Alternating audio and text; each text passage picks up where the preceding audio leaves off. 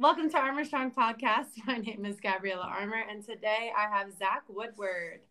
Zach, tell me a little bit about yourself and kind of what you do and what you're doing working with athletes in Orlando.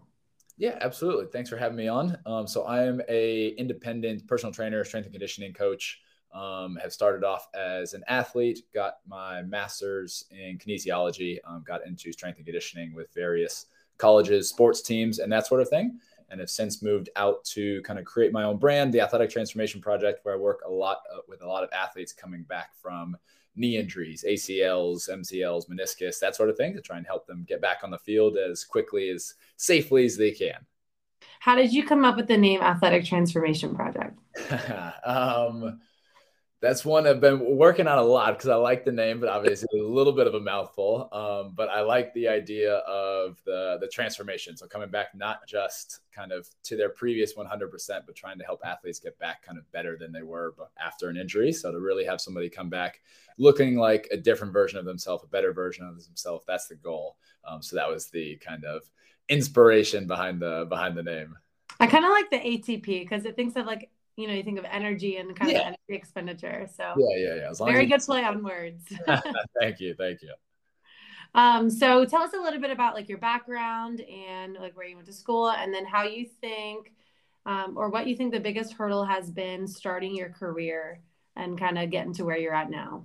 Yeah, absolutely. So like a lot of people in the industry, like I have a kind of athletic background, got started just kind of in the gym, trying to work out, become a better athlete. So I just remember the days back in high school, like somebody's going to work out in the gym before like our first period class and just trying to learn how to improve the body, get bigger, get faster, get stronger, become a better athlete.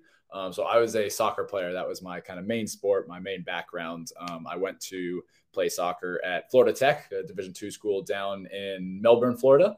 And that was where I kind of first got into strength and conditioning as well. So I was broke my ankle my freshman year in college. And so that was a kind of big challenge, kind of set me back a lot, kind of playing wise. And so had a very challenging time getting back to physically 100% and then kind of mentally like feeling like myself again as an athlete.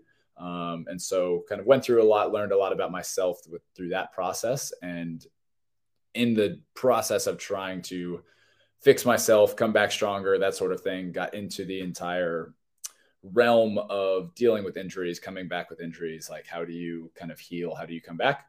And so started diving down that kind of entire rabbit hole, ended up becoming what I do now. I was originally there as an engineering major. And the more I kind of got into this, I got to work with the strength and conditioning program there and ended up transferring to UCF, where got into exercise science and then eventually kind of pursued a master's in kinesiology. From there, I've been able to be lucky enough to have work experience at a lot of different places. So I got to help out with the strength and conditioning program at Florida Tech, but then also at Rollins as an assistant coach. I got to coach some teams here at UCF. I've worked in the private sector some, and kind of now eventually branched out into doing my own thing. In terms of like biggest challenges getting started, I guess there's a lot. I don't know. So my timing wasn't the best. So I started branching out on my own, doing my own thing right in the middle of COVID. So I was fortunate that at least like down here in Florida was a little bit more lenient, but I started doing things out at the local park. Like I had a little sled that I dragged around in my trunk, a couple of dumbbells and that sort of thing. It was training any and everybody that would show up and kind of listen to me and give me the time of day.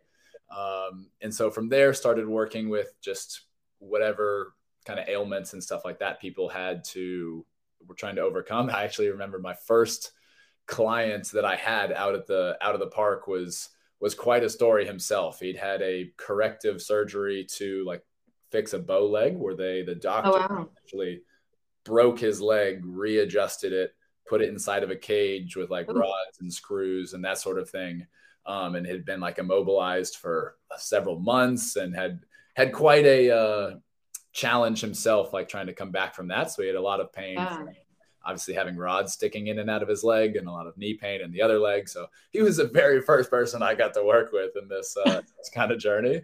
But it was fun. If you can do that, you can work with anyone. Exactly. So that was a good time. And from there, just kind of grew one person at a time, just trying to help whoever can come with me, and eventually was able to expand into the facility that I'm in now in Winter Park, which is where I based most of my practices out of currently.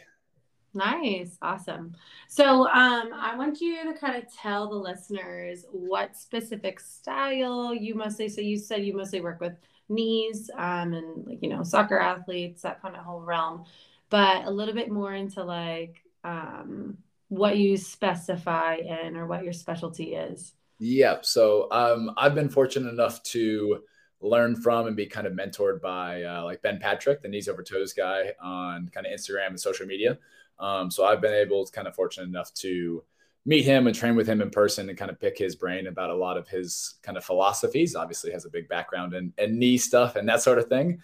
And so kind of built a relationship with him and kind of built a skill set around a lot of the kind of ideas and practices that he uses.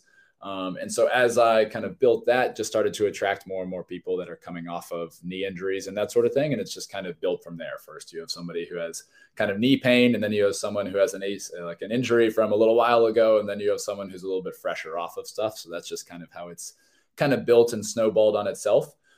In terms of, I guess, like scope of practice or labeling or things like that, like I'm a strength and conditioning coach. I'm not a physical therapist or doctor or anything like that. So I tend to help athletes or whoever with that kind of last stage of the recovery process, like the return to sport process. It's kind of what we call it. So we'll work with athletes at various stages coming off of their injuries and that sort of thing. But we tend to supplement or complement traditional physical therapy in the early stages. And then we help with the more kind of advanced practices later on as they're trying to get back to full sport activity, stuff that's a little bit more intense and things like that. Yeah. So a little background about Zach and I. We met at UCF within the Rec and Wellness Center. And then I was actually on Zach's podcast over the summer last year. And so we chatted briefly about, the like bridging the gap between, his role and then the role as a physical therapist and how that correlates. So, Zach, what would you say would be the thing that you wish you could say to a physical therapist, like before you see their patient or the athlete, and like the continuation of care? Well, in terms of like handoff, like that sort of thing, like, Yeah. like, okay, that's very Like what sorts of things are you like looking to see, or like what information, like, because do you ever communicate to any of these kids like prior PTs or anything? definitely not as much as I would like to. Like I've tried reaching out to some, and some like I have better relationships with than others and that sort of thing. But a lot of times it is just kind of like a trade-off, like you've done with the physical therapy office, like thanks for coming, see you later. And then like now you're with this guy, like hoping he can get you the rest of the way. Good luck. So honestly, that communication piece in general would probably be the biggest thing, just to get more of a background from the physical therapist perspective. Obviously the client, the athlete will come in and tell you what they've been doing, how it's been going. But that communication piece, I honestly think is probably the single biggest thing. Obviously within the physical therapy route itself, like the majority of practices are kind of insurance based. And so you guys can be often constrained by the amount of time that you can work with someone, the things that you can do and that sort of thing. So there does seem to be kind of a gap between that clearance from physical therapy to full on return to sport activity in a lot of situations. There's some places that do it very well, but in general, kind of industry wide. And so that's where you're seeing some other coaches. And that's where I try and fit in, is like to try and fill that gap. And so, yeah, the biggest thing would just be to help have more relationships with people in that space, just to make that transition, that handoff, something that's a little bit more seamless, to have a kind of clear route for athletes, have somewhere to go rather than just be cleared, but know they're not quite 100% yet and just trying to figure out on their own, like how do they make that jump? How do they make that transition back? Obviously, we know the re-injury rate with a lot of these injuries is very, very high. And I think that could be one of the things that could help. Yeah, super high. Yeah. So just to like start to have more of that bridge out there, be something where there's a clearer route, like a more well-defined route for like, okay, you've done your 6 months of physical therapy, but we know that an ACL is traditionally an 8 to 9 month process. What do those last couple months look like beyond just a packet that the physical therapist has maybe given you to try and complete on your own with whatever kind of standards that you're going to try and do that without anybody to hold you accountable? So just, can we create more of a bridge for communication both ways, from us to them and them to us, I think would be really helpful, because at the end of the day, it's the athlete that ends up kind of getting stuck in the middle or kind of falling through the cracks when we don't have that. Yeah, So exactly. I think that would be the biggest thing. Nice. So I always get this in the clinic, which I always think is so funny when I'm teaching someone how to do a squat. Obviously, like, we use a little bit more conservative rep to start, and then we'll progress it as tolerated. But, they're like so afraid to have their knee have the translation of the tibia Yeah. go over the toe. Yeah. Obviously, like most of your training is that, and research and all that. Tendon health so important for that anterior translation of the knee, for patellar tendon, quad tendon, all that stuff. Like when someone comes to you and they're like, "Oh my gosh, I can't put my knee over toe." What's your explanation? Like, Yeah. because of the specific work that you do? Yeah. So fortunately for me now, most of the people that are coming to me are either kind of referrals, have heard good things, or they're seeing me on Instagram already. So they're already introduced to all the weirdness that we're going to get into. So it's not as much of a surprise. But some of the easiest conversations to have with maybe like a parent or something like that is that look like these are positions that you're going to get into in everyday life, and especially with sport. Like something as simple as going downstairs. Like if you pause halfway through that movement and look down, you're like, oh my goodness, the knee's past the toe, to like the shin is translated forward. And especially with anything athletic, anything that's involves cutting, change of direction, accelerating. Like one of the things, if you get into track and field, trying to run fast, like one of the things they specifically talk about is that the lower you can drop that shin to the floor, the more quickly you can accelerate, because everything is projecting you horizontally rather than vertically. So we know these are positions that you're going to get into. So rather than avoid them, we want to be as strong as possible in there so that we can be as safe as we can. Because if we never introduce them in training and then they're expected to go do them in sport, that's when people become vulnerable. So if we can train them in a very safe, controlled environment, get that to be something that they are strong in, something that they are comfortable in, it makes it much, much more natural. It reduces injury risk quite a bit when they go and then are asked to use those positions in. Yeah, definitely. Like, we work the whole time trying to explore new ranges of motion and the strength, but like you said, strength through the range of motion is the most important thing throughout it all. Absolutely. Okay, so I guess my next question for you, based on your caseload and kind of, your daily in and outs, what would you say is something that you offer that people can't find elsewhere? I mean, to be honest, the methodology is probably one of the things that's the most unique. Obviously, someone like Ben Patrick, all the ATG, all the knees over toes stuff is stuff that's gaining a lot of kind of popularity, but it's still something that's fairly new, something that's relatively unorthodox. As far as people that are like trained in the like exact skill set and actually kind of certified in the exact skill set that I have, I know I'm the only one in Orlando and one of probably like 2 or 3 in all of Florida. And even within that, there's kind of a range of what people practice. So I think I'm one of the few that have taken that and apply it specifically to this kind of return to sport kind of practice protocol. So that's one of the biggest things. Like, obviously I'm very proud of the results and stuff like that we get as well. That to me is always going to be the most important thing beyond methodologies. Like, we can argue kind of theory and practice and methods like all day long, but it's the results that we're getting for our athletes that are the most important things. And so that's something that's I also think is unique as well. I tend to kind of tell people or talk to people that are reaching out online. Like, we work with a lot of the problem children, the problem childs that have had 2 or 3 operations, had 2 or 3 physical therapists, and just things are stuck for whatever reason, just not getting the results that they want to. Like, that's the time and place to like, okay, so we've tried these routes. Can we maybe explore something different? And those are the people that we tend to specialize in working with the most. Yeah. Now, question, because I'm really not sure. Do you see like anyone outside of that, like teenager sort of athletic to maybe like early 20s? Do you see anyone like in their like middle age?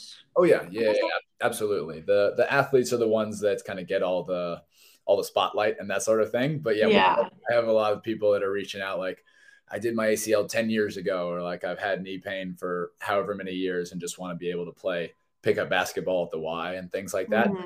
So we definitely do a lot of those as well. The athletes tend to like the spotlight and the camera and everything like that. So they're much more willing to do Yeah. that sort of thing. So that's all you'll see more of that stuff. But yeah, we definitely do that with other populations as well. Cool. So you started when again? In 2020, right? Yes. So kind of end of 2020 or like kind of fall of 2020. What for this year for 2023? What do you think, or like what sort of goals do you see yourself achieving within this upcoming year? Wow. I know I'm getting deep here. Sorry. I know you're good. No, it's all Like right. what's on the horizon for Zach Woodward? Yeah. What do we got here? So a couple of things. One, I'm starting to bring in other people, like other coaches into the facility to start to kind of expand what we're able to do here, to not have it be a one-man show. And to that point as well, we also like have a kind of one-on-one remote coaching program that we do for kind of an online option as well, just because there's only so many people that can come to Orlando, Florida for training. So expanding both of those to be something that are really kind of well refined, well respected in kind of the industry. Like selfishly, personally, my goal is to establish myself as one of the best at this very specific kind of niche field. Yeah.